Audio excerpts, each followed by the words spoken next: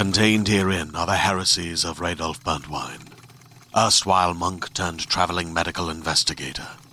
Join me as I uncover the blasphemous truth of a plague-ridden world, that ours is not a loving God, and we are not its favored children. The heresies of Radolf Burntwine, coming January 2nd, wherever podcasts are available.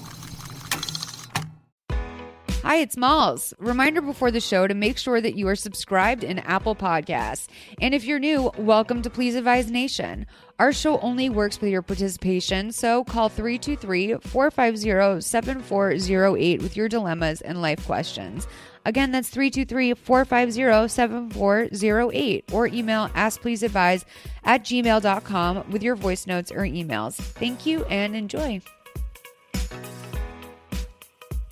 Hey everyone, it's episode 191 of Please Advise. I'm Molly McAleer. Christina Lopez is here as always. Paul J. Wagenstuff is being real interesting. Yep. And we have my favorite, Chris Farah. Hi guys. Hello. Hi. Do you guys know who Chris Farah is? You might not. Have you ever met? Did you put that together after? Okay. So I know Chris Farah through an old mutual friend. And then also she went to college with Morgan Murphy. So it was like double like, oh wow, like I already know Chris. She's the fucking best. Yeah. But I wanted you to explain this because Chris did one of the most magical one-woman shows I've ever seen. Oh, you are so sweet. Well, here's the tea. Like most one-woman shows are quite sad. Most one-person shows are quite sad. Yeah. But Chris's Goldberg show used to do a bunch of good ones because her characters randomly. Yeah. Yeah. But Chris created this amazing character. I had never seen anything like it. I believe that like Chris is one of like a huge inspiration for a lot of what's going on in the drag community right now. And so I would love for you to explain to Christina your show. I am for this character, I dress up as a bio queen, also known as a faux queen. Mm-hmm. It's a person that is born with female parts who decides to dress in drag as a female. I look like a drag queen, as opposed to like playing a drag king or whatever. So my character is Fancy, and she's based on the song by Bobby Gentry and made famous by Reba McEntire. Do you know it's like a Southern storytelling song? Mm-hmm. It goes, "Here's your one chance, Fancy, don't let me down." You know that song? I don't know that song. Well, but here's you sang that very beautifully. Best thing is that I didn't know that song either, and like that's part of why it can be so funny because like this character's attachment to this song is like it's absurd. Yes. Like if you don't know it, because you're like, oh my, like who, like how is this person so into this? It's like it's brilliant. But keep going. I mean, if you had like a 7-verse song that just details your like birth as a baby to making it to the goddamn top, which I'll write that song for you, Molly, like straight up. It won't be as good, but like just because I'm not like a goddamn genius, but like I will write your life song. Oh, thank you, honey. I would love that. Like as like a country belting, like and it has themes of feminism that is like beyond and like sex positive and just get that fucking money. Just like this is so crazy. My mother used to sing it to me as a baby. My mom plays guitar. So as like a lullaby, she would sing me this song about a poor country girl turned highfalutin prostitute. She's just a prostitute, but just made a bunch of money doing it. And like she came from nothing and then just like lives in mansions. And then that's not like where the song ends. Like the final verse of it is like, she literally goes like, "Now in this world, there's a lot of self-righteous hypocrites that will call you bad and criticize my mama for turning me out, no matter how little we had." But she goes on and it is just like, I don't care what you think. I fucking did it. I got out. Yeah. And it has like such a powerful message that it has always stayed with me. By the way, I like conversely couldn't have had a better upbringing. Like I had all the things. Like it's funny because I love this song so much and like just straight up, I'll be honest, I was like raised super wealthy. Not like Paris Hilton wealthy, but like I've never had to like, you know, I live a very comfortable, blessed life. I'm just being honest. Yeah. Hometown is Orange County, which is... Okay, but one thing that I will say as like someone who's not you is that one thing I loved about learning about this show and discovering it is that you're not unassuming. You're very funny conversationally. You're like, but I also think of you as like kind of like a glam girl. Like, it takes like a brave woman in some ways to do drag, because at the essence of drag, there's also like a slight ugliness to it. Do you know what I mean? It's not effortlessly glamorous for everyone, and that's part of the fun of it. Yeah. So it's also like, what is the interpretation there? You know what I mean? I think the right. kind of is like male performing femininity. Like, what is the challenge of that? But I think there is something to that. Right. Yeah. But not every like woman would necessarily choose to explore that. And I didn't know what your show was when I was going to it. So that was a surprise in and of itself that was happening. But like a lot of people also like are around in comedy, and not everyone's funny. And I knew that you did comedy, but I didn't know. I didn't like I guess what I'm saying is like I didn't expect you to be unfunny, but most people have a limit, and it like hits like the average or slightly above it. But like I could not believe, like literally, like when I say I didn't know you had it in you, I don't mean that as like a slight. Like I mean that in like expectations. That is so. It was so high level. It was so well done. It was so thought out.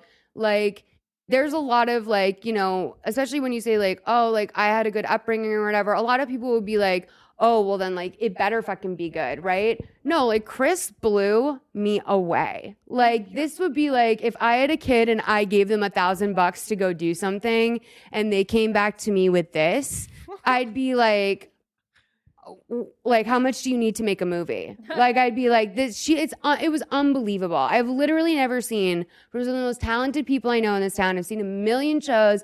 I've seen people who are on SNL now at their first live show. The first time they did stand up ever. And I was like, that person's a star. They have it. And then sure enough, proven right, they like are working in this field majorly. You blew me away. Like it was crazy. Like I could cry. Like it's so about good. To cry. I'm about to cry. No, like it's just really good. Like to see like you explored an area.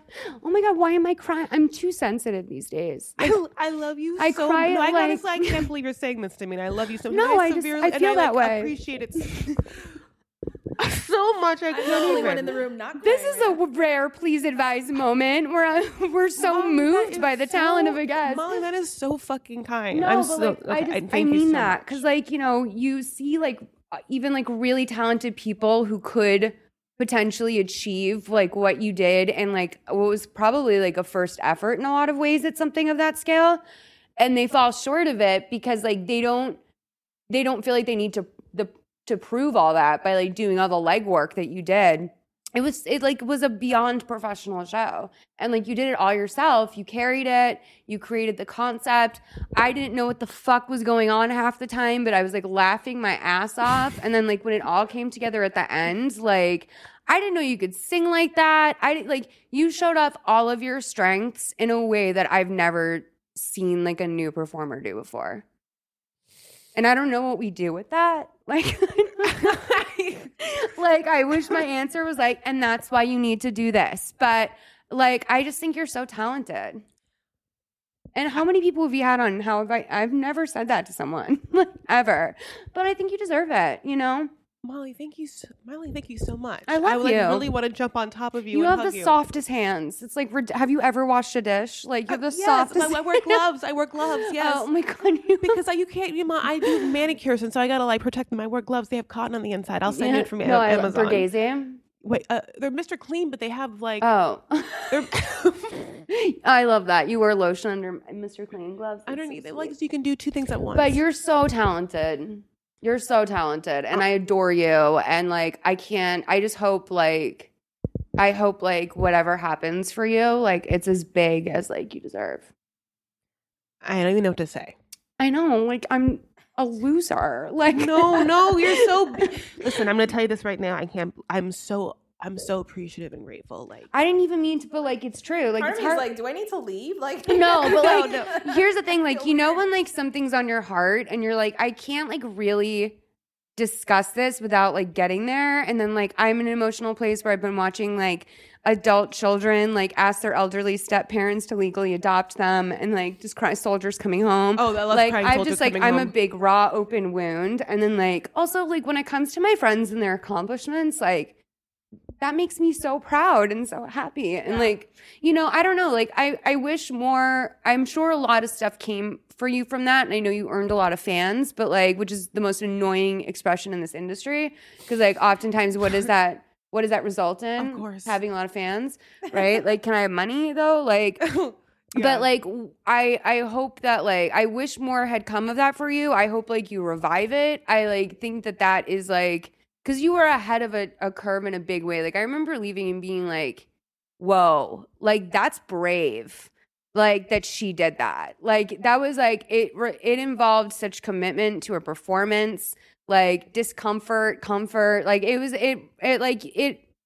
you sold something that could take a lot out of a person, and it was just very special. And to know that you wrote it all, it's like amazing, you know?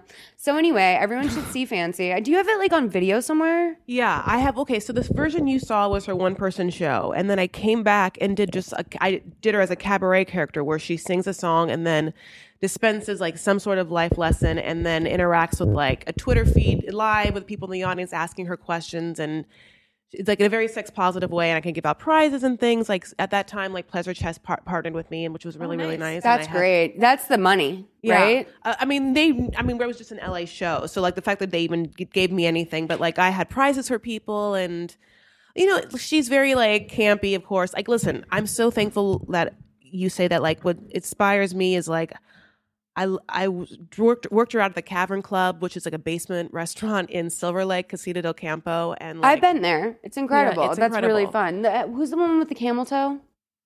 Oh my God, there's who doesn't have a camel toe there? It's But like just, that's her Jackie B- costume is just basically like full out like labia camel toe. Oh, yeah, it's like yeah, a yeah. prosthetic. Yeah. It's brilliant. I don't know. But But Jackie B performs there, you know, like it's just anyway. So camp comedy has always been my thing, and it came at a time where we were both like, you know, like around a place that like I had to like figure out a different way to perform because I wasn't like being able to like.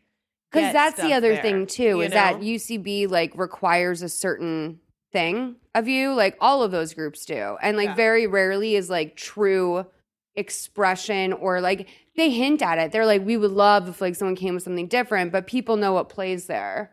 And like the fact that you did this that's another reason why I thought like, God, that's so brave, because it was true for you, it was true to you, and it's like exactly the kind of thing that most people don't like think to do. They're not brave enough to do it. Thank you. You're welcome. I will do her again, you know, like it's so she's gonna come back and, you know, feed a part of my life now that was feeding me a part then. But it's like it's been like, God, maybe like 4 or 5 years since I've hosted one night shows as her, but Yeah. like did a full length show. Like I did 3. I've had 3. I did like a full length Christmas show that I did, you know, like What if we did a Please Advise live show and Fancy opened? Oh yeah. That would be the sickest thing ever. Yeah. Because I mean, I already cried on the show about how good you are. Like, I feel like, I would host anything as Fancy, especially for you. and like also, but like you gotta like put that video up behind a paywall or something. I like look completely different than, I mean, I shot a full length special as her. And I gotta put it up. fucking, but put on padding and shit. Like, you know, you have obvious commitment to that character. Like, but like pull it back out. It's in you. Like that. It's so in you. I think like I really needed this, and I'm so thankful that it's happening on your podcast. But I love you. I just want to say, I know that, you can just go back and listen to this anytime you need I'm it. going to. This is my new Xanax, Well- honey. This is literally my like. I love my therapist. Don't need her. You know, I just like, have a loop of this. We'll This is how I isolate start in the morning. that me crying about you section and send that I'll to just you. excerpt Oh, I'm Give going me your to listen to ringtone. it every goddamn morning. Yeah, and It's every that night. Oprah Gail. It's Oprah talking about Gail clip. She's the friend. Nobody like she's the friend everyone wants. Yeah. She's Yeah, the yeah, mother. Yeah. That's how I feel. Like, it's truly like, God bless. Genius. I love you. God. Mommy, God bless. God bless mommy. That's the other thing. Mommy, God bless is like mommy. That is, Chris always calls everyone mommy. I heard her call you mommy when I was in. I was like closing the door to pee, and I was like, Christina doesn't even know who she's about to meet. Like, and what an intro. Like, you call everyone mommy. It's the funniest thing. Oh, I just took it as like, I don't know. Mommy. I don't I'm used to yeah, being yeah. called mommy. No, she calls everyone mommy though. It's like there the are people that I funniest wouldn't thing. call mommy.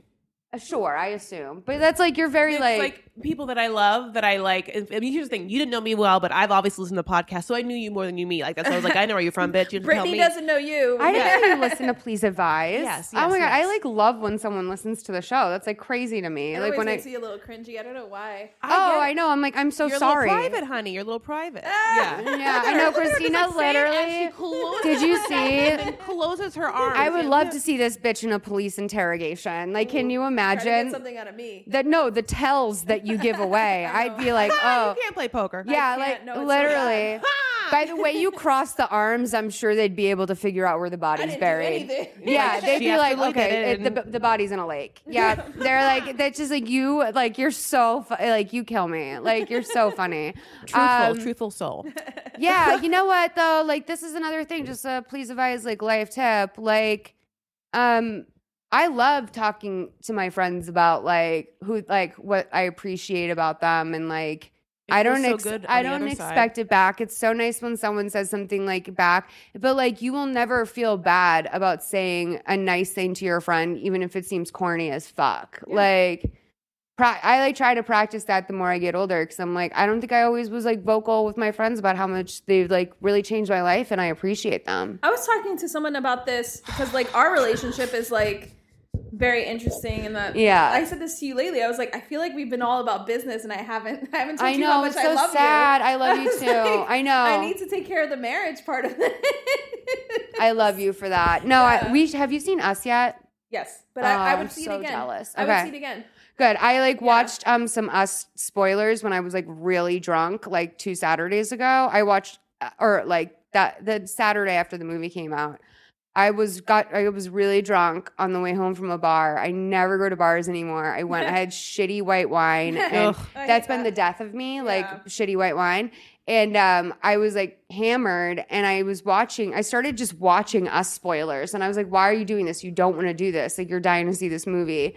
But thankfully, I didn't remember any of them when I woke up the next day. But I was like, oh, God, like you tried to ruin Us for yourself last night. Like trying to look in the mirror. So I don't know if you're probably going to think I'm sadistic for this, but I actually read the spoilers before I went to see the movie. Why'd you do that? Because I knew I was going to be too preoccupied by trying to figure out what was going on to actually enjoy like the experience of the film, but also to like pick up on some. I like picking up on things. I don't know. Right. That's why you have to see it twice. Yeah, so I am going to see it again because I heard a really good analysis of it on this podcast that I love called Still Processing. Mm-hmm. So I was intending to see it again just to like, I don't know. I like so the many things that I idea could of see. a podcast called Still Processing. Yeah. What's that about? Because like that's the beauty in processing is when you're still processing. Yeah. You know, that's when the real beauty of processing is. Yeah, it's what's it about? It's a New York Times podcast where these two New York Times Black New York Times writers, Jenna Wortham and Wesley Morris. Fans of both. Yes, very, very great writers. Talk about stuff that is happening in culture through their lenses. So like Us, obviously, is something that they were talking about. They did a really great episode about Lauryn Hill. Yeah. They did a really great episode about the Oscars. Like, I'm so listening to this. yeah, and one of my friends actually produces it, so I love that. Yeah, so I really enjoy it. They're going on a hiatus right now, but the back catalog is so long, and so like definitely go out and check it out. But I need really a good analysis of new, Us. like, I love a storytelling podcast. Like, I've been listening to, like, Broken Hearts, and I started to get into Cold, but they do require, like, a ridiculous amount of, like, pure tracking. Like, the best time to listen to a podcast, like, you can't wash dishes and listen to a podcast like that. But I need more podcasts that have, like, discussion in them. That's not just, like, people, like I need another, like, Please Advise, where there's, like, bumpers, where there's, like, a something moving something. Yeah. Or a podcast that's, like, going to focus on just one subject. Like, Yeah. that's Troy's The Smush Room, which, by the way, is going full on iTunes really soon, if not already. It used to be half Patreon. Yeah. But now it's going full on iTunes, which I'm so Congrats, excited Troy. about. And Troy earned it, baby. And we're bringing in a new guy named Russ. What? A new guy named Ross. Yeah, a new guy named Russ. He Russ. actually like has he has like a degree in like pop culture. Oh, nice. So I'm really Like a excited Marshall for McLuhan that. kind of situation. What? Like a Marshall McLuhan kind of situation. I don't know who that is. He was like, someone who like was kind of taught about culture at large, pop culture at large. A cultural critic that like used to teach at Columbia. That's like honestly, my dream job is like getting to go back to like going and teaching a college about like a very like specific niche area of pop culture I'm obsessed with. Language. You're so good at so much, you know, like as a writer, your language usage is just like, thank you. It's otherworldly. Building like your point of view is otherworldly. Like, I don't know what you could, I mean, like you'd have to also try and teach that. And I don't like, in the fact that you did it so young is like, I don't know how you. My therapist said that to me this week. She's like, you know, you don't think like normal people. And I was like, no, actually, I don't know that because I've only been in my own brain. And I literally am so confused sometimes about like why I'm like having why I feel like I'm either taking steps back in a conversation or why something is not connecting or I'm not understanding someone else. And I'm like, I've realized that my brain, what frustrates me is I will never spend a day not in my brain, so I will never know what it's like to deal with me. You know what I mean? Or and that sounds so narcissistic, but wouldn't it be nice to know? Like to witness yourself outside of yourself for a day. No, it's a double-edged sword. Yeah. Like, wouldn't it be nice to see like? I don't know. I think I'm a little much. I relate to what you're saying because I'm an only child. Right. Same. Yeah. Yeah. Like that's like the only child. I don't have a mirror. Or like you look in the mirror all day long and just like that is what your world is. Like you know? Right. Yeah, I have a brother, so I can't. I have a sibling. Yeah, who like I have an older brother who's. Like, I'm crazy. You know, like that's what I mean. I guess. But there's a way that we're our artists. Like, we. This is why maybe we have a lot in common when it comes to expression and having like a singular expression that doesn't question not to have it be expressed. Does that make sense? I mean, here's my POV on it. Okay. I just think that I think that anyone can think the way I think if you read a lot about the same thing. Like, I don't think that my perspective is like particularly unique as much as I like have to examine things from a lot of angles because I have a lot of information. But you're just talking content. But the way that you're saying someone could write something that I like and have the same content, but you're neglecting the way that you express it, your style. Thanks, Chris. Jesus, look at this podcast. I'm going to have to really brainstorm to find something nice to say about Christina. But I'm just kidding. I love you. You know I do. I mean, like, I'm a fan of yours, so I know what I'm talking about. Like your language usage. You know, like you're just, and also, yeah, you're very bright and observational. So there's like a lot of things happening. So yes, of course, someone who like eats the same gossip that you do will have the same content and might have like a similar like premise of a joke, but or whatever idea of a joke, but there's no way that it would come out the way it would if Molly wrote it. That is so sweet. Like, I really appreciate that. No, I know. Should we actually bring some other people into this relationship, like our callers, maybe? Oh my God, Should we like hear what we hopefully we can compliment them as strongly as we've been kind to one another. I'd like to practice this compassion throughout the entire podcast today. I have a podcast for you, by the way, because you were all like saying your favorite podcast. Do you listen to Britney Scram? Singular? Oh my God. You know what? I really wanted to do that, and then like it was not aligning for a while. Where like the girl it was like, first of all, when I had really bad allergies last year and I sounded nasal as fuck all the time. By the way, like my nose has been starting to drip recently, so I'm like, okay, great, round 2. I'm sorry, but it didn't start in January this year, which is good. But Molly, slow down. What were you saying? Oh, I really wanted to do it. And then like, it just kind of like misconnected. And then like, I think basically like the conversation just didn't pick up, but I really want to do that podcast because I fucking love Britney and her Instagram is the most pure thing in the entire world. You understand, and this is the time to do it because where the fuck is she? She literally, I'm so sorry, but she literally like, she fired taking care of her daddy. Well, yeah, her Andrew Wallet, who was like the Yelp lawyer that her dad found. That's how he found it, through Yelp, and had no other clients, who became her conservator, like just quit. And we haven't seen her in this long. And like Tess Parker is literally going to the courthouse, like an Wait, who's Tess Parker? Tess Barker. Barker, sorry. Yeah. Tess Barker does the podcast with Babs Gray. Oh, I'm sorry. Yes. Okay. So, but they do Lady to Lady as well, with Brandy. And, but they do like the specialized, just like Britney's Instagram, that it's so, you would love it. You need to be on. I love niche content. That's my shit. Anyway, we got to take our calls. Yeah. Hey, Malls, Christina, Wags, and guest. I am trying to figure out a work dilemma right now. I work for a nonprofit organization and have for about 2.5 years. I am in my early 30s, and I have been working consistently since I graduated college 11 years ago. I love my job. I love the organization I work for. I love my coworkers, and I believe very strongly in the mission of the organization. I have a wonderful supervisor 90% of the time, but the other 10% of the time, I feel like I'm disappointing her or failing her if I make a mistake. And so it's gotten to be a very stressful work environment. We're kind of in that phase right now where I made a mistake, which in the grand scheme is not a huge deal. I work in volunteer coordination, and she's just been very upset with me. It's been a stressful work environment to be a part of. And this happens usually about once a year, and I fix it and everything's fine. But it feels really awful right now in the middle of it, and I don't know why it feels worse this time around than it does otherwise.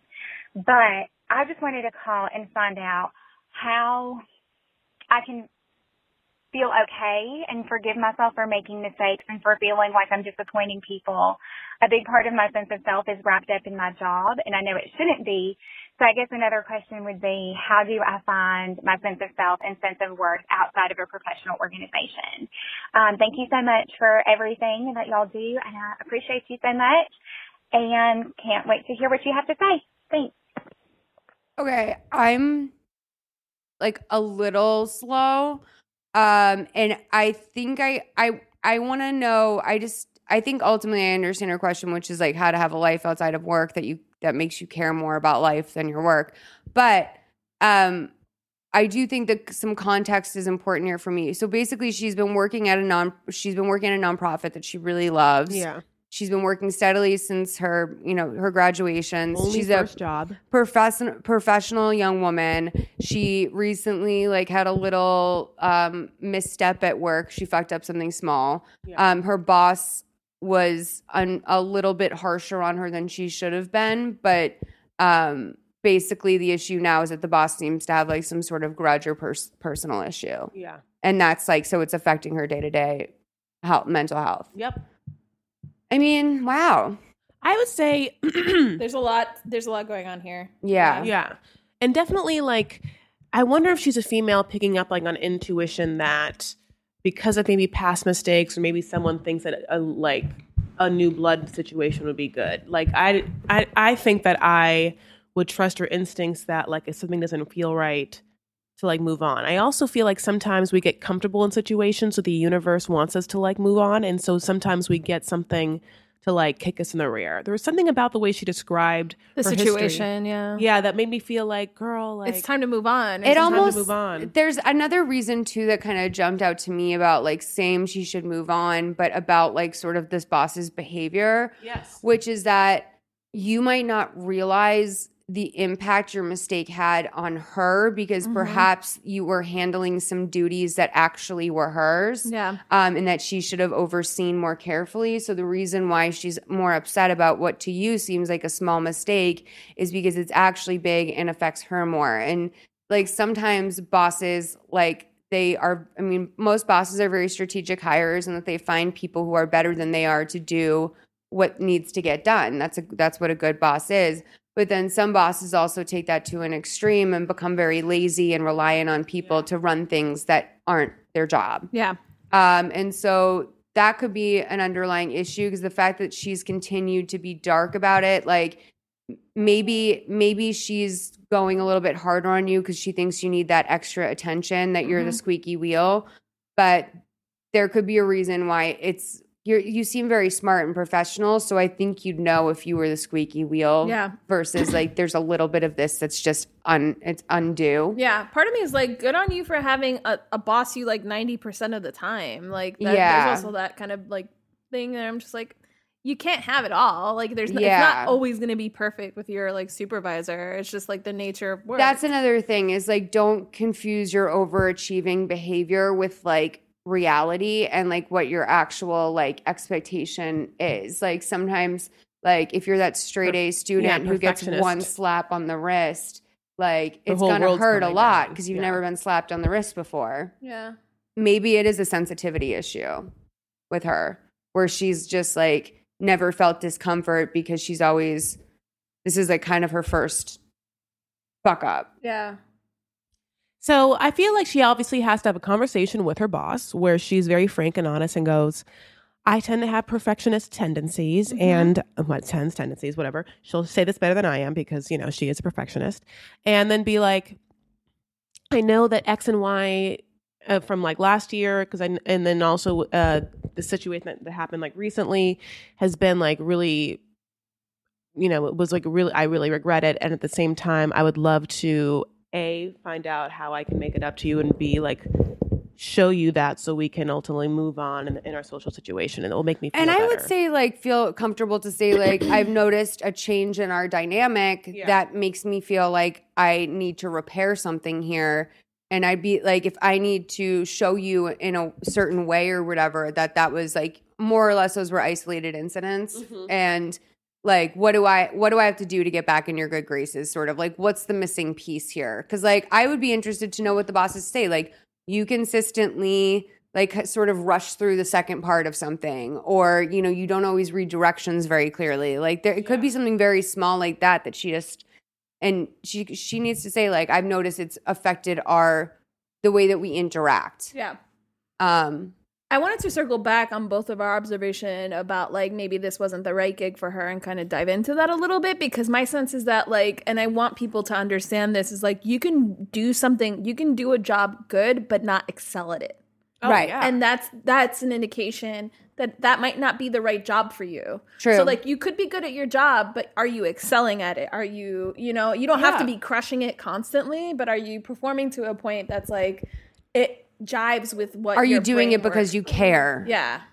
You know, it's interesting because I want to know a little more context. And she's had this job. I don't know if she's had the same job since she's been out of college for 11 years or something in the same field. But I think she said she worked consistently in the field. Yes. Her second question is really why I think that if ultimately she gets fired or she has to leave, this is the reason why. Because you're having an issue with your self-identity being tethered, if you will, yes, to your job or whatever. And the truth is, you are not your job. You are not you're not your craft. You're not one job. You're not your partner. You're not your children. You are a separate organism that lives and breathes and has like a mind behind it. So I think that all too often, which by the way, like we all do this, all too often that can be confused. And that is a perfect reason to change things up a little bit, because then you see yourself and you experience your behaviors in a different setting. And that's more who you are. You are the sum of the decisions that you want, your goals, your values. I mean, it's so much. But like one thing that really stuck with me is like ultimately her ending question was very telling, because it sounds like she is overinvested in her work in a way that is unhealthy, and she knows it. And it's I'll tell you something. I've had aha moments where like finally something like developed in my personal life, like a relationship, or I, became interested in like a hobby in a deeper way. I've been like, oh my God, like my work doesn't have to be my life. Like that's not normal. People have families, people have relationships, I don't have to not have those things to be good at my job. Yeah. And like you start to realize like, oh, this is what jobs are. Like they're not an identity. It's not the sum of my value. Like it's not the thing that assigns value to me in any way. Like it's a part of what I do. It's something I'm proud of. But you sound like a workaholic a little bit. That's what I suffer from as a workaholic, is realizing, oh, not everyone lives like that. I want to touch on something because this question hits at a heart of something that's been bubbling up in the ether, and I've come across a lot of things. So I have reference for this. Like, I'm glad this question came in. It does have to do with a very millennial trait. Work-life balance? Yeah. So I was reading a manager book. That's what I'm doing these days because I attended leadership training. So now it's like, ooh, I get to see like how that all works, because I think managing up is a really cool idea. It's like instead of like becoming a manager and like taking on people that are under you, it's like changing the organization from like the bottom up in a way. And that kind of like fucks with my brain in a good way. I don't know. But so I'm reading this manager book, and it's about Gallup polls about the workplace. And what they've discovered is that everyone in the world wants a good job. This is true for millennials and Generation Z. More so than ever in history of corporate cultures, employees are asking, does this organization value my strengths and my contributions? Does this organization give me a chance to do what I want to do, what I do best every day? Because for millennials and Generation Z, a job is no longer a job, it's their life. And so this also hits on a New York Times article that came out, which was like, why are young people pretending to love work? And it's something that people are noticing is that like a lot of the way millennials talk about work is like so much a part of their identity, period. And so if you're not a part of the like rise and grind culture, right, there's something wrong with you. Or like if you, you lack aspiration. Exactly. And so there's a book that I actually want to recommend for you, because one of the things that I've been doing is kind of analyzing everything that I do and seeing like, well, this is work. Like when I look at Twitter, that's work, because I work in social media. So like that's technically work. I'm working when I look at Twitter. So there's this book called How to Not Always Be Working by Marley Grace. And it's a toolkit that like makes you kind of think about, okay, these are the things that I do in my day. This is technically work. How do I cultivate these other areas of my life so that I can be a more holistic person and take a more holistic approach? And so like what I've realized is that so much of my day and so much of what I do is tied to like my job and also podcasting in general, that like my personal cultivation is so like I couldn't even fill out a bubble of things that I do for my personal life. Right. I mean, I'll say that I will say that like workaholism has started to become like an aspirational trait. Yeah. Hustle. I'm a hustler. Absolutely. And I think that definitely a part of that is because of constant accusations of being lazy, which I think millennials got a lot because there's that and like stagnant wages. So like we need to be making money where we literally cannot afford to like it's a flex to be like, guess what? I fucking worked today. Like that's a flex in our world is to be like, guess who has a job, motherfucker? And like, you know, another aspect of that too is benefits. Oh my God, wait, I completely. Wait, I had the best point I just fucking lost it.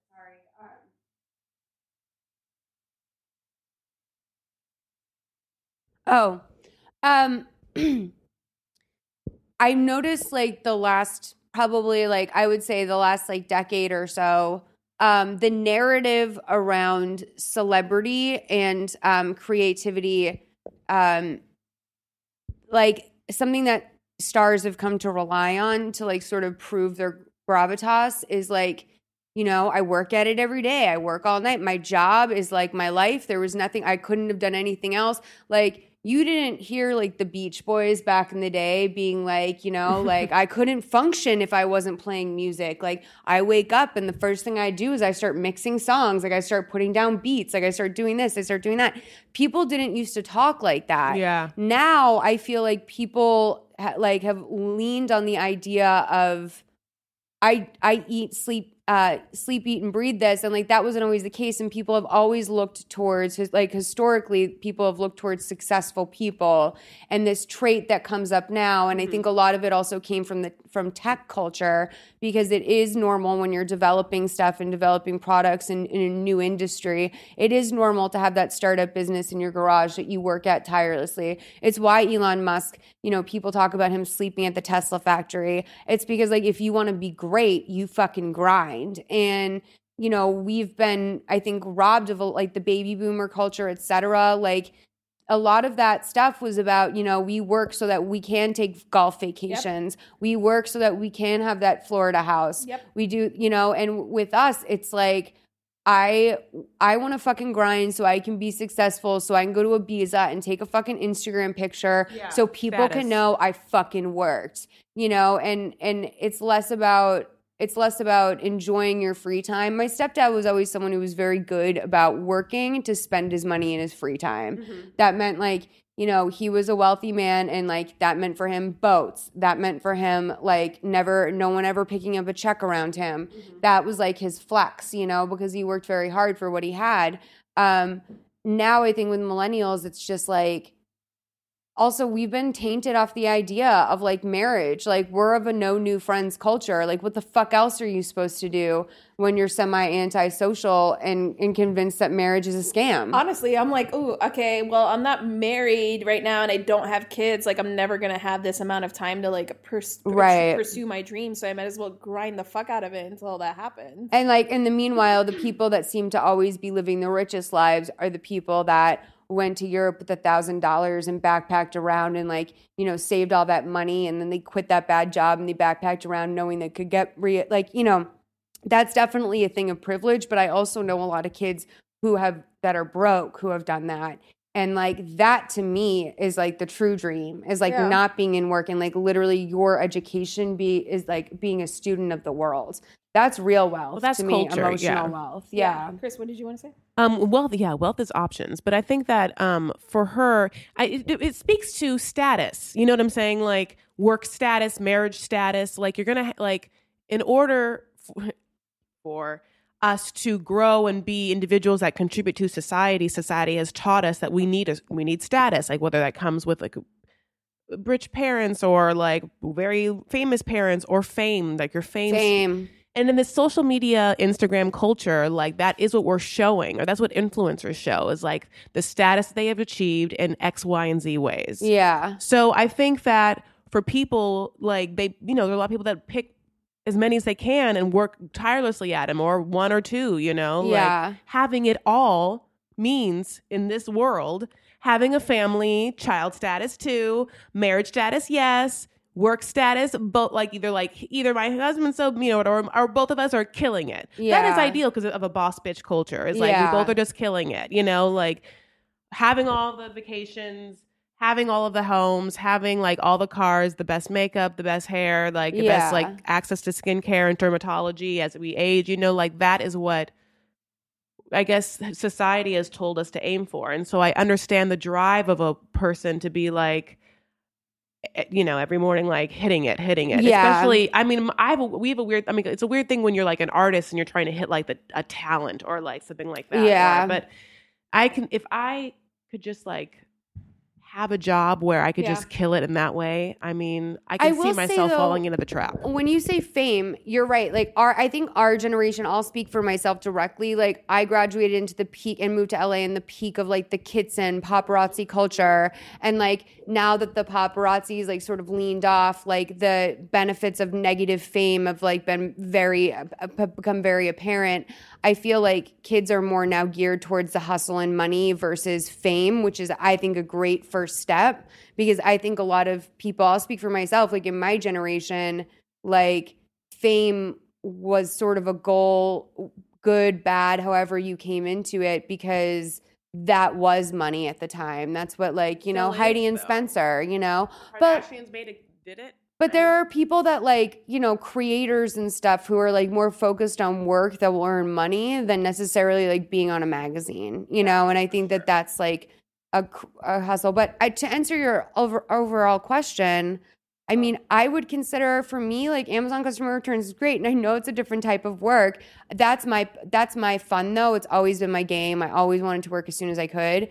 But like find something that is the exact opposite of what you do all day at work that you enjoy, and engage in that. That's what I was going to circle back to also. Is just like we never think about our personal lives as something that we have to like really work at in terms of like to cultivate like the healthiness of it, to cultivate good habits, to cultivate your self-care and stuff like that. Like that's something that you actually have to be cognizant and work at. It's not going to come naturally. And so like really maybe take that intense focus that you have about your relationship with your boss and turn it inward and like work at developing that, being that more life unbothered by that, because again, I also think that it might not be as personal as, as it's coming across to you at all. Yeah. Like, yes, she might feel like she needs to manage you a little bit harder, but I really do think like some of the attitudinal issues, like unless you know that she does that to people when like she doesn't like them, I think that there's definitely an aspect here that it's maybe not as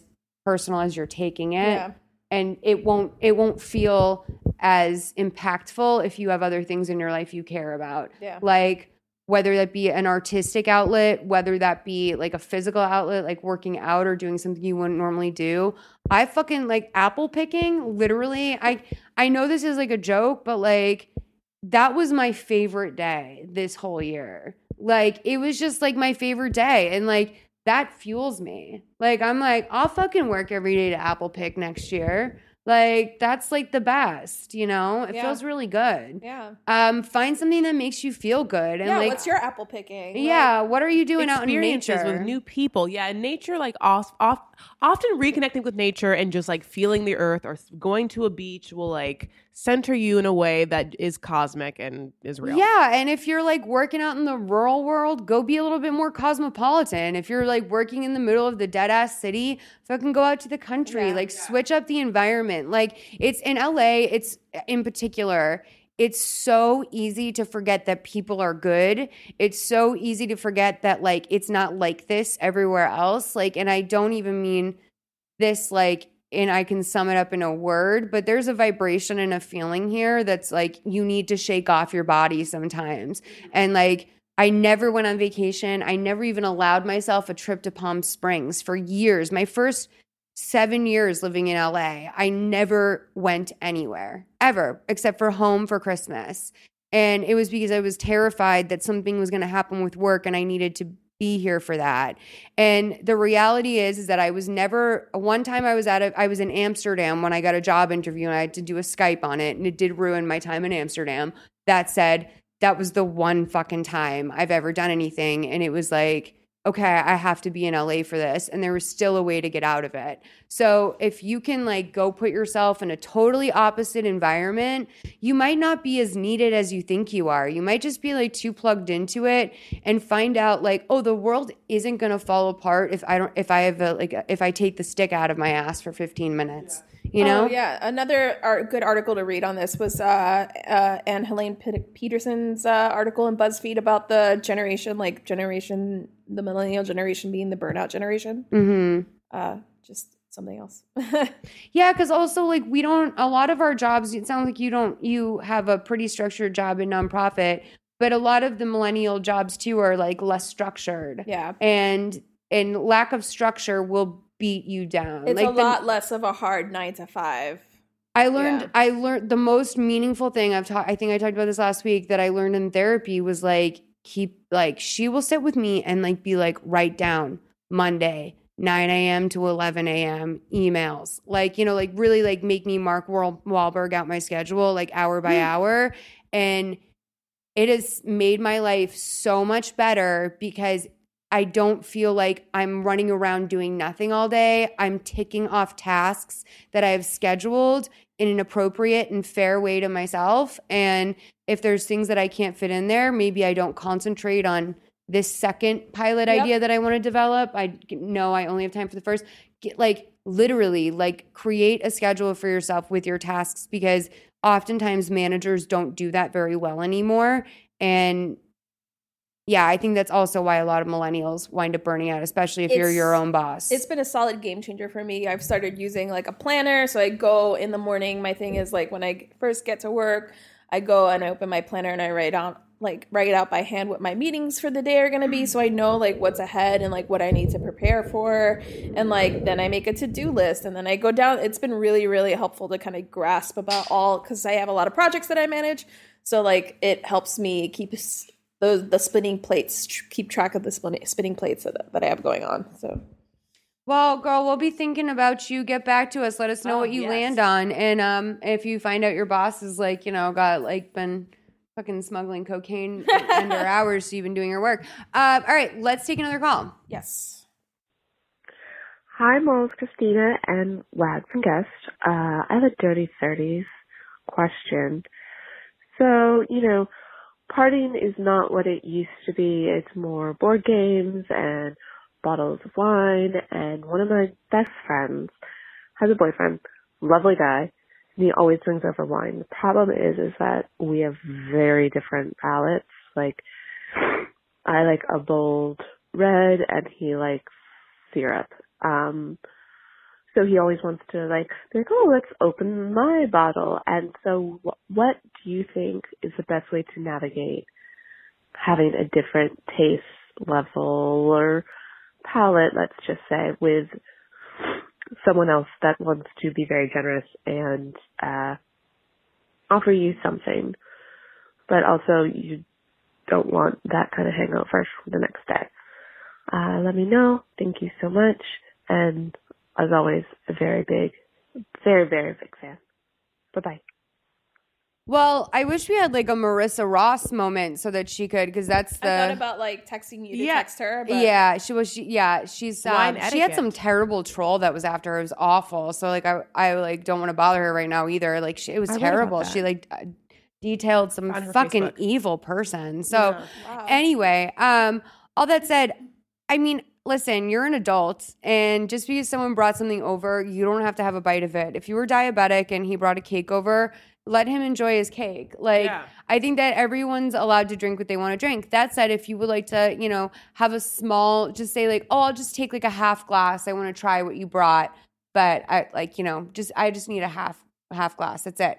So what I would like recommend to you, like I know you like a bold red, but like a chilled summer drinking wine, like a red drinking, like sort of summer wine might be really good for you this time of year, and also a good introduction to him to like sort of medium level wines. I remember the exact wine that Marissa actually recommended for an all-day red drinking wine that's actually a little bit dry. It's Beaujolais. Do not get I Beaujolais was gonna Nouveau. say, yeah, Beaujolais Nouveau is not as good. It's also just like really you're supposed to have it around Thanksgiving when it comes out. Regular Beaujolais is a nice, like it's a little bit fuller body, but it's light enough that might please both crowds. But there's Beaujolais from that whole wine region, and not all of them are the chilled red. So make sure when you're looking for a chilled red, if that's like, if you want to like sort of bring him over to your side. But I mean, if you want like, I don't know what A your dry rosé maybe would be like A a, dry nice ro- bridge. Sure, yeah, a dry rosé, like, yeah, get something from Miraval. Côte de Provence. It would be like just that region is fine, like as long as it's a paler pink. I like French rosés, and Miraval's great. Miraval's really good. Like that's a good softball. But if you want to get more into reds, I mean, I personally, if I'm going to drink a red, I want a Malbec or a Cab. Mm-hmm. That's like my preferred thing. And by the Especially for way, eating, I don't know where you are. I don't know what like what access you have to like certain types of wines, but like my favorite like $9 bottle of red is like Alamos Malbec. And like I know that probably true wine drinkers out there are cringing, but like you can get that for like $11 at the supermarket. It's like something that they often have deals on. I don't get a hangover from it. I do think that like I feel you too, because I think that's a fair thing to say to him. Again, like if you were diabetic, you can say to him, sugary wines really affect me. So like I'm going to have a little sip. And that's only if you want to like do the formality of drinking his wine. They'll have a little sip. But like you don't have to take anything into your body you don't want. I don't know why all these adults are sitting around drinking one bottle of wine. I think people get in their feelings about like hurting someone's feelings about their recommendation. Go ahead, Chris. Oh no, just like I was gonna say you're gonna drink more than one bottle of wine anyway. So I just be like, yeah, pour me a little glass of that, and then quickly open yours. Be like, you know, we're gonna go through it. I mean, maybe because I. Oh yeah, like I had something that too. If you want to like avoid the confrontation, just be Yeah. like, oh, I heard someone recommend this wine on a podcast. Why don't we try this? Oh Or yeah, next I'm time- not saying being like, oh, your wine's nasty. yeah. Just be like, whites give me a headache, but or like just be like, oh, don't worry about the wine. I got something this week that you might really like. There's that, and there's also like, hey, why don't you take care of the dessert this time? I'll take care of the wine. Yeah. Something like that, like something where they can they can still bring something and like be contributive, but or like, say, I got this great bottle of red. I'm gonna drink that. You're more than welcome to have as much as you want. Or if you want to bring something that's closer to what you like, feel free to bring your own.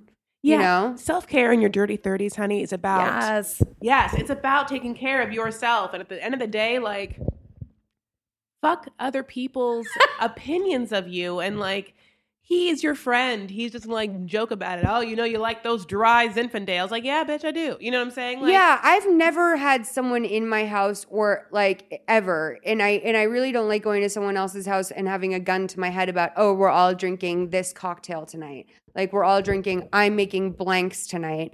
Like when someone comes into my house, I'm like, I have vodka, I have wine, I have beer. Like, I try to keep something that I know a little bit of everyone. Like, I don't ever touch the vodka because like I just can't drink vodka at home. I would. But yeah, exactly. But I want to have a vodka soda for someone if they come over. Drinks are one of the most obvious things when it comes to like a specific palate. You know, if someone came into my house and said, "Oh, like I don't care for white wine," like, you know, or I don't, I don't like grapefruit LaCroix. I'll just have like a water. That flavor doesn't do it for me. That happens every day at my house. Every time someone comes over, I offer them a fridge full of drinks. Some people, sometimes they like one thing, sometimes they like another. I don't ever have a hurt feeling like, oh, you don't like Topo Chico? Like my drink isn't good enough for you? Okay. Well, like, go get your own. Well, I'd like to see what kind of seltzer water you keep at your house. Yeah. Like, I don't have that attitude about it. So, like, I think that, like, especially if you're at a place in your life, you're still calling it dirty 30s. Like, you are a relaxed person. Be relaxed about it. Like, there's no need for a confrontation. It doesn't need to be like, you know, Sam and Rose, I'd like to speak to you about a violation that's been going on in my home for some time. My palate does not prefer fruity wines. I feel like you bring this wine to my house and it's on me to drink it. And if I don't drink it, I'm crossing our friendships. That is the most dramatic, insane conversation I've ever had. So like when you think about the fact that like you're afraid to even just say, no, that's not my thing, but I have this. Yeah. And if this guy's fucking weird and he like takes it personal, I'm sorry, like that's your friend's weird ass husband, and like he has tacky taste in wine. Yeah, and then that's what it is. That's the beginning and end of it. Because I know that for a fact that if someone comes to my house and they say that has too much sugar in it, I can't drink it. My reaction to that would be like, oh, by all means. Yeah. Like literally, what else can I make you? Because like inflicting something that makes someone feel terrible on a dietary basis, if you're too afraid to stand up for yourself in that respect, this man's a psychotic person. Yeah. And like you just need to know that about him and learn how to adapt to that situation, which is, okay, my friend's actually married to a lunatic. And it's not about the wine. And how do we manage this long term that he wants to do things to my body that I don't want done? Right. You know, take care of yourself because no one else will. And then the second most important rule is you do you, boo. Mm-hmm. You know? Do you have any wine recommendations, Chris? I mean, I like a Malbec too. I don't have like certain, let's see. I can look at Silver Lake wine right now and see like some descriptions. Let me like see if there's anything. Justin Isosceles is really, really good. Stag's Leap won a bunch of awards. I feel like if you can get like a Stag's Leap of a certain type, I mean, these are like dream. You know, these are like the stuff I would like get like if we were all celebrating something at a restaurant, you know? Yeah. Go check out Marissa A. Ross's website and see. And and also she has a lot of like obscure wines. Like I will say that like one thing that I'll never forget, like my mom and stepdad like sort of drilled into me was they always buy J-Lore. Like they would buy it like in cases. And I remember being like, Mom, this is like a grocery store wine. Like what the fuck? And she was like, no, she's like, this is actually a very good, like, standard table wine. Like, it's like $20 a bottle. Like, this is like, there's no shame in, like, not having a fucking fancy ass wine. Like, you can have a good bottle of a lot of different types of wine. I'm going to go to the. Not like not at a supermarket wine moment. Like, I enjoy, like, a 337 Noble Vines moment, which is, like, their Cabernet Sauvignon. Josh Wines is actually pretty decent. You know, this is another thing is that most people, Josh wines are good actually. Yeah. My opinion on this is that most people only really have access to grocery stores and like maybe some specialty shops, but we in LA have a very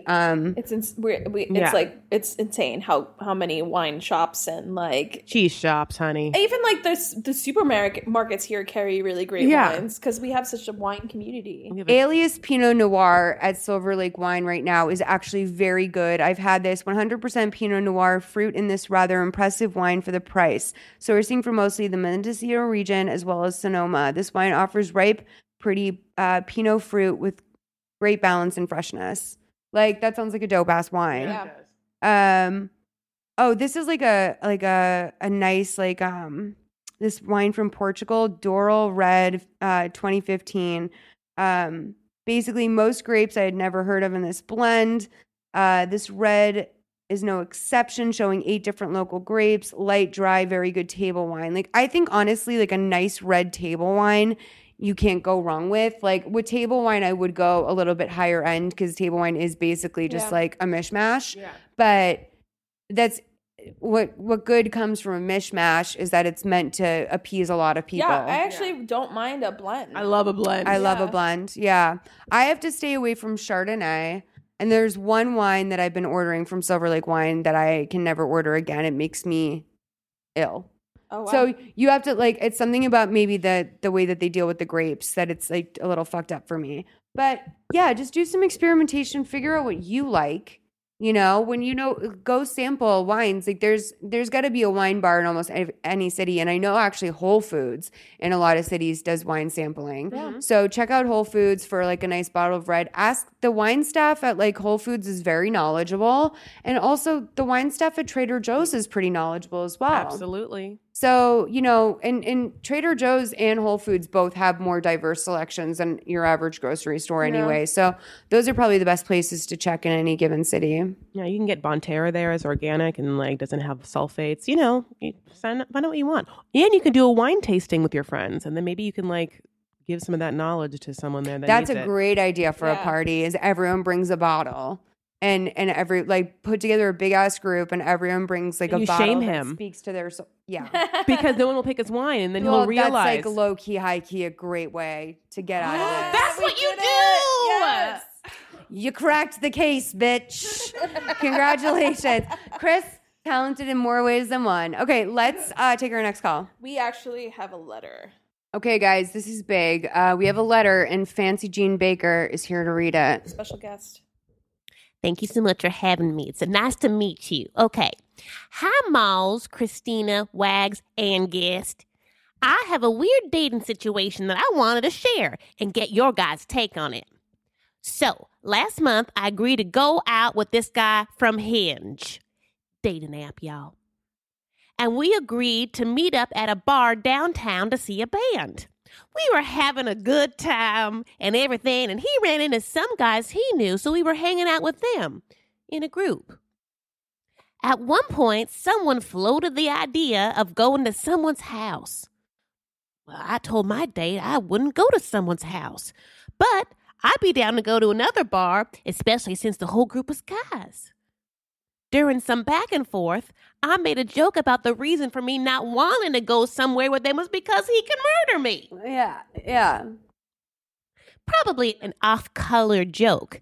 I was drinking, but like, not really unrealistic thing to think about as a woman, ? Anyway, I lost track of my date for a bit, only to realize that he had literally left me at the bar without a single word. I later found out it was because of the joke I had made. Was I really in the wrong? Did that really warrant leaving me in a bar? I honestly don't know if this is just par for the course in dating or if I should be rethinking my sense of humor. Or maybe I'm being too sensitive. Sorry for not having a specific question. I really love your perspectives and would love your take on this. I'm 26 and live in Northeast Massachusetts. Hey, Miles, girl. P.S. I really do love and appreciate everything you guys do and all the hard work that goes into it. Sorry for the ramble here.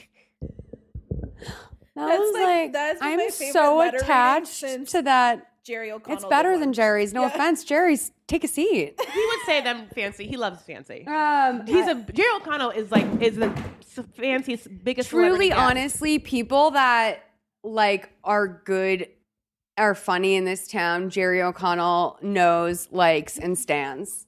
It's true. He's the biggest supporter of like. I love him. He's very supportive. He's an angel. Okay. The joke was just you're gonna murder that. Are you? Yeah. Okay. Here's the thing. You were too discerning for them. Like you, honestly, they're looking for people a little bit dumber than you. Yeah. People that aren't really gonna question going to the house. And I think something bad was going to happen at that house that Feminine night. instincts, honey. Yeah, I think that you got left at the Don't bar. kill me. Yeah, because it became apparent You're smart. that you're not going to, that honestly, like, that's that kind of asshole that's going to be like, oh, she's being a fucking bitch. She's being like a fucking pain in the ass. Like, she came over and she like wouldn't even drink. We were like doing blow. Like, her friends were making out and she wasn't even fucking like, She didn't give me a hand. yeah, like What she the was like fuck? fucking being a bitch the whole time. Like, that's that guy, right? Yeah. This was a Hinge date that she came to meet a guy. Yeah. And then he saw his friends. Somehow. Yeah, right? Happened and then, to run into his friends. And then they were hanging out as a group. It's still your date. You know Yeah. what I'm saying? That's why you were like being cool. Now, here's the thing. You dodged a bullet who knows how big, honey. And I want you to do something right now. I want you to pat yourself on the goddamn back. Yeah, I agree. Because you are alive and you are like doing it and you trusted your instincts. F that guy. You know you're not being too any guy sensitive. worth his salt historically, but also especially now, should know how vulnerable women feel. Yes. Should know that that is a scary situation to meet a stranger online and then to have him try and take you to a second location with a bunch of his guy friends. That's a tall order. And any guy with any sort of decency, respect for women, who has a sister, a mother he truly loves, he would never want to be put in that position. That guy's a fucking mess. And like, not only is it like, would have something bad happened sooner, probably rather than later, but the fact that like you having a genuine concern for your safety was some sort of buzzkill for him is very scary, because who knows what would have happened if you went to that house. Like, truly. Yeah. Like, you were like down to go to another bar. That wasn't good enough for him. He wanted to go back to the house. Yeah. Like, He also just didn't honor like the framework in terms of like being on a date. 100%. He could have also always planned on like getting a girl shit-faced on a Hinge date and bringing her back to the house. Yep. Like, I think it's very true what you said. It's not a coincidence that he ran into his friends there. In fact, I wouldn't be surprised if they meet there every Saturday night for trivia. And like, he just was like, yeah, this week I'm going to bring a fucking Hinge date. Like, let's get her shit-faced. We'll go back to the place. Who knows? You don't know if they do drugs. You don't know like how hard they party. You don't know where they live, if it's safe, if it's in a good neighborhood, if you can trust these men. You don't know any of that stuff.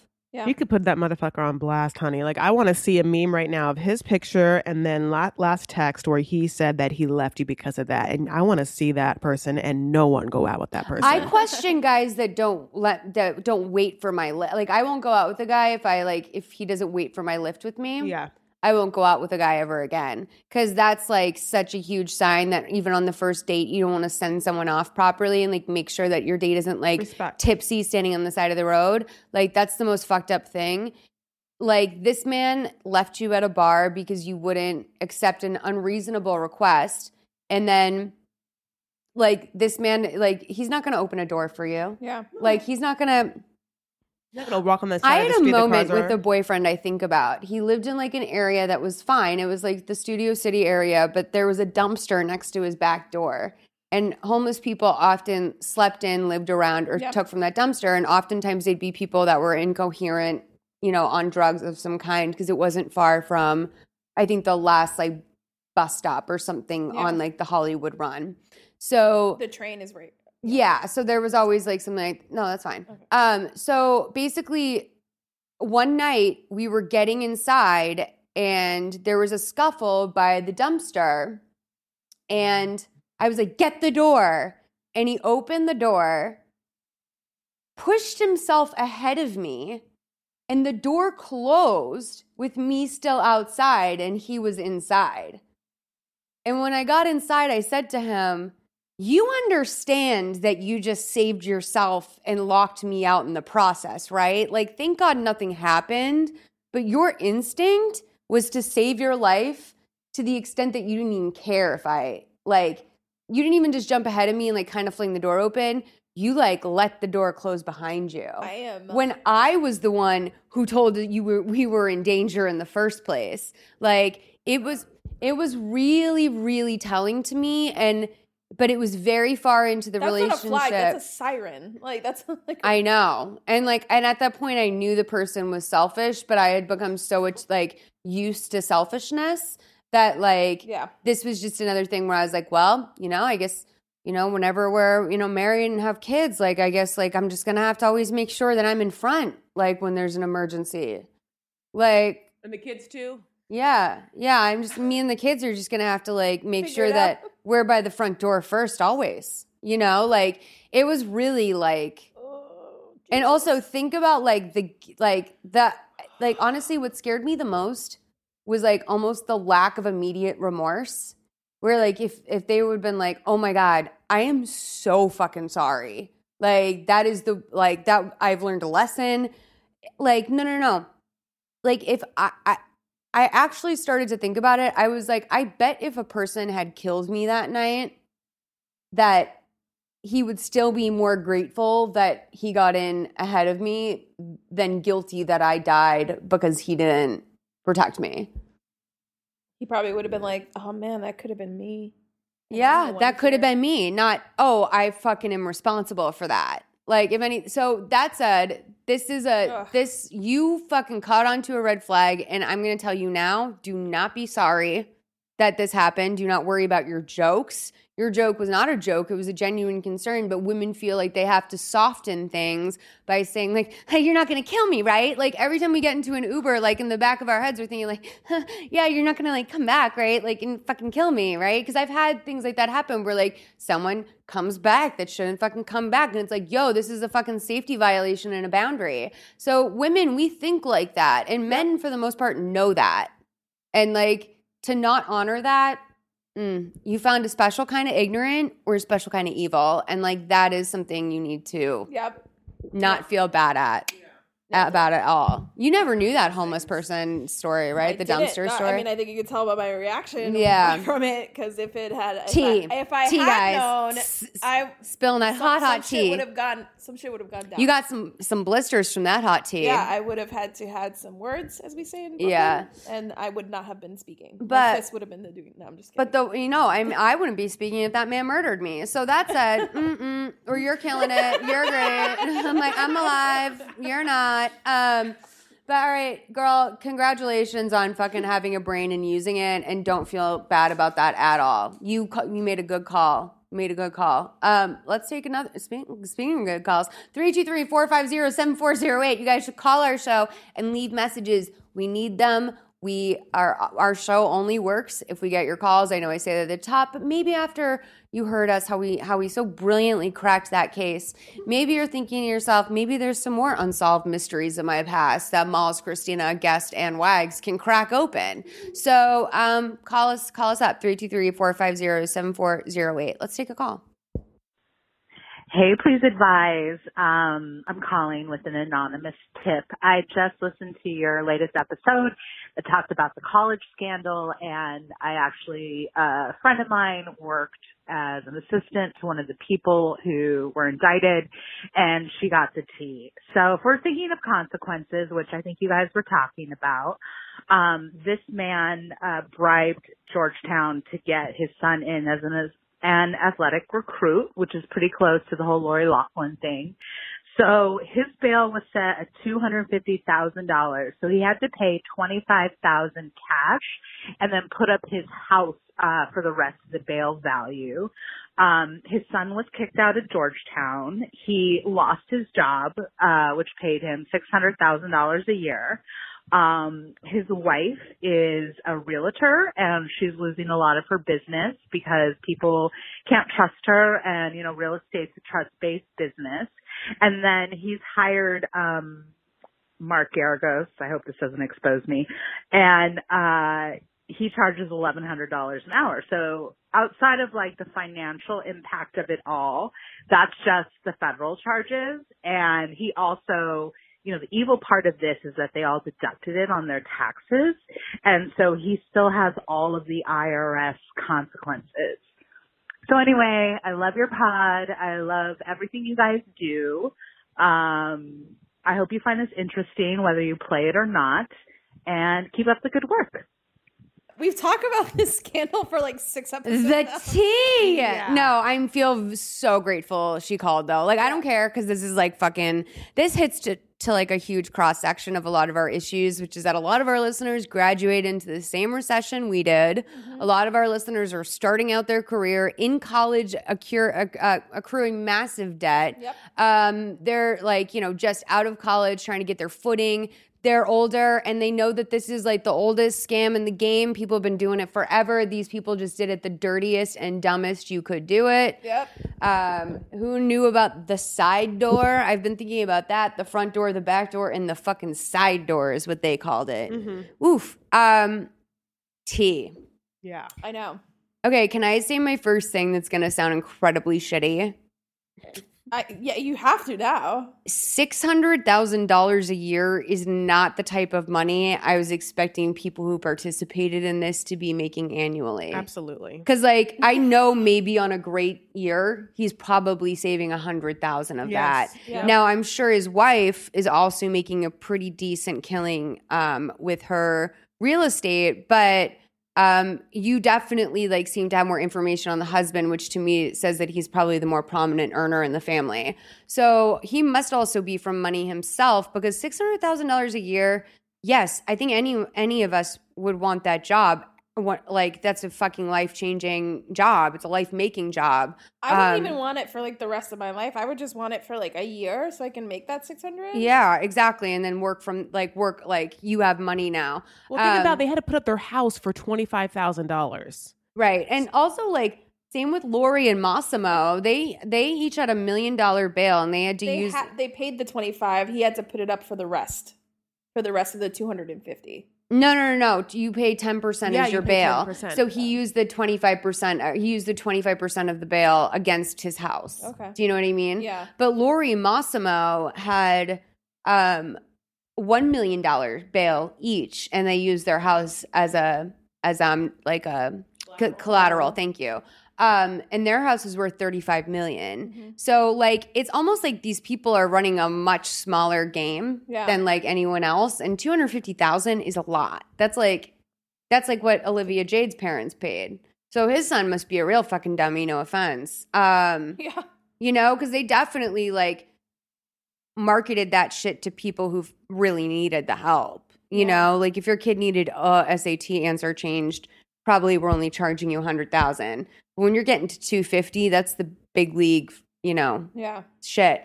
This is amazing tea. I mean, you're going to have to bring in Mark Garagos or whatever, because yes, $1,100 an hour lawyer fee is insane. That said, you know, they're being sued for $500 billion, right? Yeah. By one of the families that like a student that didn't get into USC is suing. That had all of SATs and like 4.2 GPA. $500 billion with a B. That is like, I know you have to come in with like the most insane ask ever in order to like even get, you know, 5 million or something. You have to come in at like 250 or 500 billion. But like, that is, oof, the tea. I remember just being like, you know, when I went to college, like late 90s, early 2000s, or high school, I'm sorry. Like I remember trying to get into colleges and it's being like, you have to like do extracurricular or whatever. And I went to Mater Dei, which was like literally a college prep, huge college prep here in Orange County or whatever in Southern California. And like, I just remember like people like being in so many AP classes and like, most people just went to like USC or LMU. Like only a handful like actually even got into like Harvard. You know what I'm saying? Like and we were a huge college prep. Like I know that that was the reason why I got into LMU. Like I don't know if I get into LMU now. You know? Yeah. Yeah, I know it's a lot harder. But I mean, I don't know. I wonder like. I don't know. I don't want to like put her color on blast because she just did such a generous thing for us. Thank you. But I do have to know.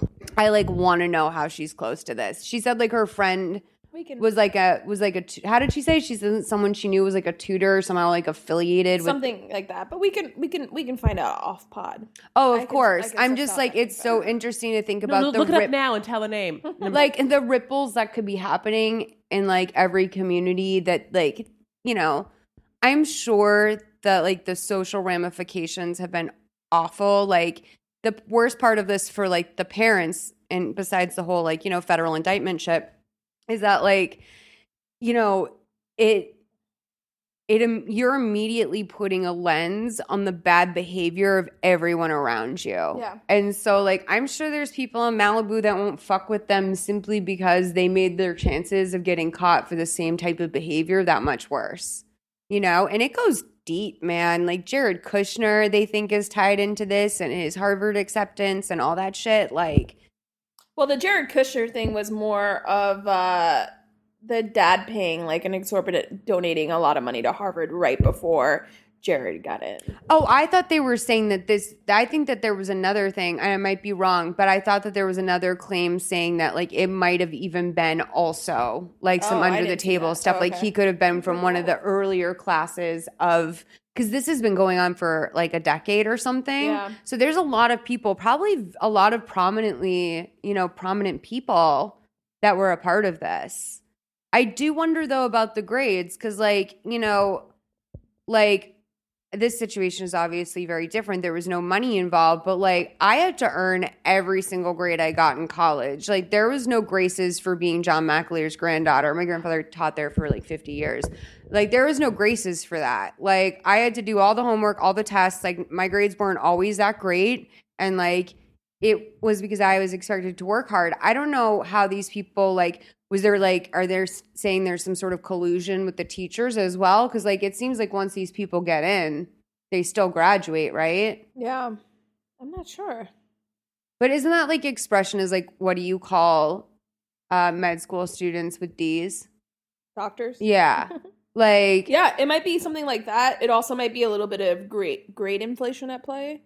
yeah, oh, sure. So, I don't know. I mean, they were paying proctors to take their SAT scores, so like, where does it stop? But like, how do they, yeah, I guess so. I mean, like, but it's just like, How many, will they continue to be fully matriculated college students for 4 years if they couldn't even pass because like an SAT? every teacher would have to like on some level, like unless it was the rare subject that they excelled at, every teacher at some level, that like that's an official process of like entering a grade into like a school computer and like having that appear in your transcript. That's like, from my memory of it, was like a sacred process when they like enter your grades. So because they can't be changed, you know. So that I do wonder, like, They could have just been D students, all of them. sure, exactly. Sure. And then, but then part of me is also like, some people are built for college and not high school. Maybe these people were poor high school students and then was. good and very, I was great. I was much better in college than I was in high school. Yeah. Yeah, because it was so much of it was essay based Mm-hmm. instead of like stupid Scantron multiple choice bullshit. Yeah. Yeah. Yeah. But that is some interesting tea. It's hot and fresh. And that said, A I little feel like Kermit, that could yeah. be a jumping off point for other people in Please Advise Nation who have their own tea and maybe are doing a little bit of connecting work at home. So whether we read it on the air or off the air, you guys, you know we're invested in this. We will keep an email anonymous. Christina runs the email, and Christina's a fucking vault. So there's a chance that I might not even get to see it. So don't worry about your emails being forwarded or some shit Yeah. like that. If I also you have tea, like 2 password protection services. So yeah. it's- So it's spill the tea. secure. So spill the tea to us, and we will, and make sure you mention whether or not you want us to share it. But I want to know, because I bet there's a lot of mental connections for things that are firing up for people out there who like went to school with someone and then like, how the fuck did they get into Harvard? Yeah. Like, how the fuck, like, you know, like, yeah. I love that. Do we have any more calls? That's it. You guys, that was episode 191 of Please Advise. We are a lot closer to 200 than I thought. Anyway, you guys, we've had a fun episode. There's been tears, there's been laughs, there's been wine, there's been tea, there's been everything. Accents. Accents. Oh, thank you so much for having me. And I love bringing in some sweet tea to Oh my y'all. You guys, if you want to like, please encourage Chris Alfera. Is that what you are on Twitter? Yeah. I Follow fucking love- her on Christina. Like that I was love your drag first stuff, taste so- of it, and you haven't even seen the whole thing. This is just like the fancy, like this is Chris is like just doing the voice. Like it is it's such a spectacle. It's so special. I feel like I've talked this up so much. You really have. Fucking set up a GoFundMe, girl. Like set up a Patreon, because Please Advise Nation will have your back Oh after my this. God. Yes. Thank you. But I really do think that it would be really fun if we did a small live show and had Chris Yeah. like open for us or be a guest as Fancy. Yes. Yes. Tea. Fancy could advise us. Yeah, no, and that's what she does. Yeah. Yes. Oh my God, I would love that. Yes. Yeah, I love that. Okay, I like this idea. That would even be like a fun idea if we just had like an occasional segment where Chris answered and like a call like via voicemail and just sent us the voicemail as fancy. Yeah. That would be fabulous. Guys, 323-450-7408. Give us a call. We take your calls at all times, any time of the day. It goes to a voicemail machine. You can also email voice notes to askpleaseadvise@gmail.com. Christina, you're the best. Wags, You're the best, Malls. you're getting better. And Chris, thank you so much. Like, you're just beyond. Go It check was Chris my out. pleasure. Thank you so Chris much. It was an honor. Alfera. Okay, I love you guys. Bye.